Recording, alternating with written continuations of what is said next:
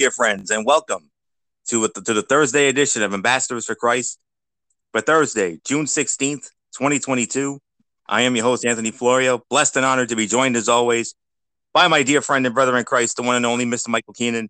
Good evening, sir. How are you tonight? I'm good, and yourself? How are you tonight? Hey, blessed as always, my brother. My favorite part of the week has just arrived. Really? Yes, sir. Right here.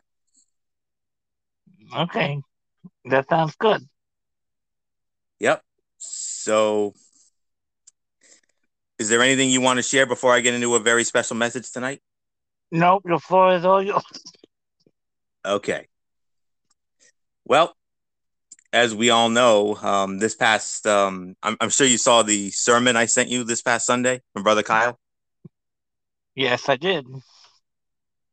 It was great, wasn't Was it? was wonderful. Amen, brother. Amen. And I'm going to follow up on that right here and now. The gift of fortitude. That's what we're going to talk about tonight. Sometimes we feel that fortitude is something only for the great martyrs or missionaries who carried the faith by the witness of their lives. But fortitude is a gift we need to pray for daily. It is a great gift of the Holy Spirit. We need fortitude to speak the truth, to live in truth, to give witness to my faith and love of God.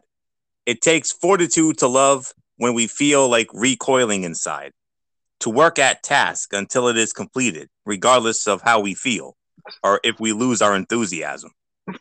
It takes fortitude to wake up and try to talk through a problem that only ended in an argument or tears the night before. It takes fortitude to ask forgiveness. It takes fortitude to keep walking forward, even though all we see is suffering in store for us. So, does any of that sound familiar or part of your daily life? What else can you add? A simple prayer. And then I have a scripture that's going to go with that. Couple scriptures actually. But here's a small prayer and then I got a bigger prayer coming up. So, here's the first little prayer here. Let us pray. Breathe in me, O Holy Spirit, that my thoughts may all be holy. Act in me, O Holy Spirit, that my work too may be holy. Draw my heart, O Holy Spirit, to defend all that is holy. Guard me, then, O Holy Spirit, that I always may be holy. Amen. Acts 20. I served the Lord with all humility and with the tears and trials that came to me because of the plots of the Jews, and I did not from telling you what was for your benefit, or from teaching you in public or in your homes. I earnestly bore witness for both Jews and Greeks to repentance before God and to faith in our Lord Jesus. But now compelled by the Spirit, I'm going to Jerusalem. What will happen to me there? I do not know, except that in one city after another, the Holy Spirit has been warning me that imprisonment and hardships await me.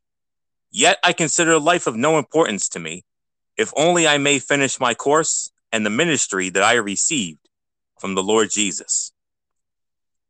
In a Gospel of John 17, I glorified you on earth by accomplishing the work that you gave me to do. A point of reflection for today. What's the commonality here between the first reading and the Gospel? What does glorifying God look like for us as children of God? How did Paul do it? Why do we need fortitude? What does fortitude look like? In other words, practically speaking, where do I see the gift of fortitude needful this day in my life? And did I beg God for this gift of the Holy Spirit? Let us pray. This is a prayer for fortitude. As the Bible says in Psalm 46, verse 1, God is our refuge and strength, very present help in trouble. Lord, here we are on this day. We pause, taking a deep breath and exhaling out. We acknowledge that you are our rock and hope we stand upon. We cast our concerns upon you today. The waves of hopelessness, helplessness, and powerlessness have been deeply felt by everyone around us. Our hearts grieve the tremendous loss we have felt personally, professionally, and financially this past week. A lot of gut wrenching decisions, a lot to figure out, a lot of tears, and still a lot of certainties. Our heart's cry is to be known, seen, and heard, and loved through all the crises of the world right now, from the pandemic right on down. We ask for simple trust in your unshakable safety and care.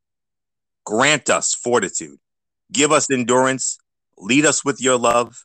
Renew and revive our minds, hearts, and body. Undo our aloneness as we seek to continually make ourselves known before you and others today. Amen. What a beautiful scripture. That was beautiful. Once again, just like Brother Kyle did the other day.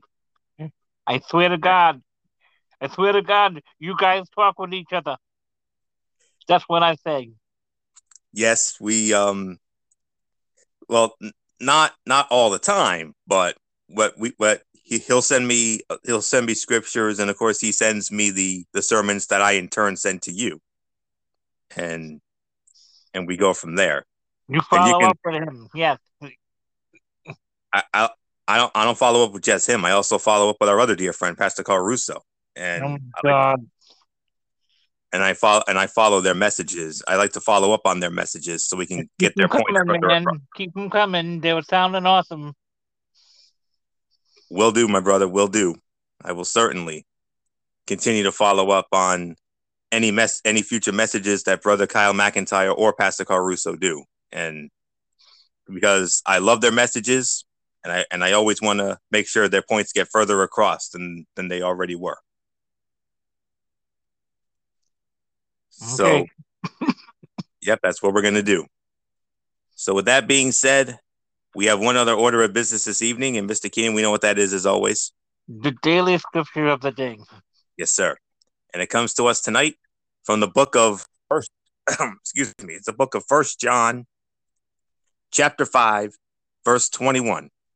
Once again, that's First John. That's the book of First John, chapter 5, verse 21.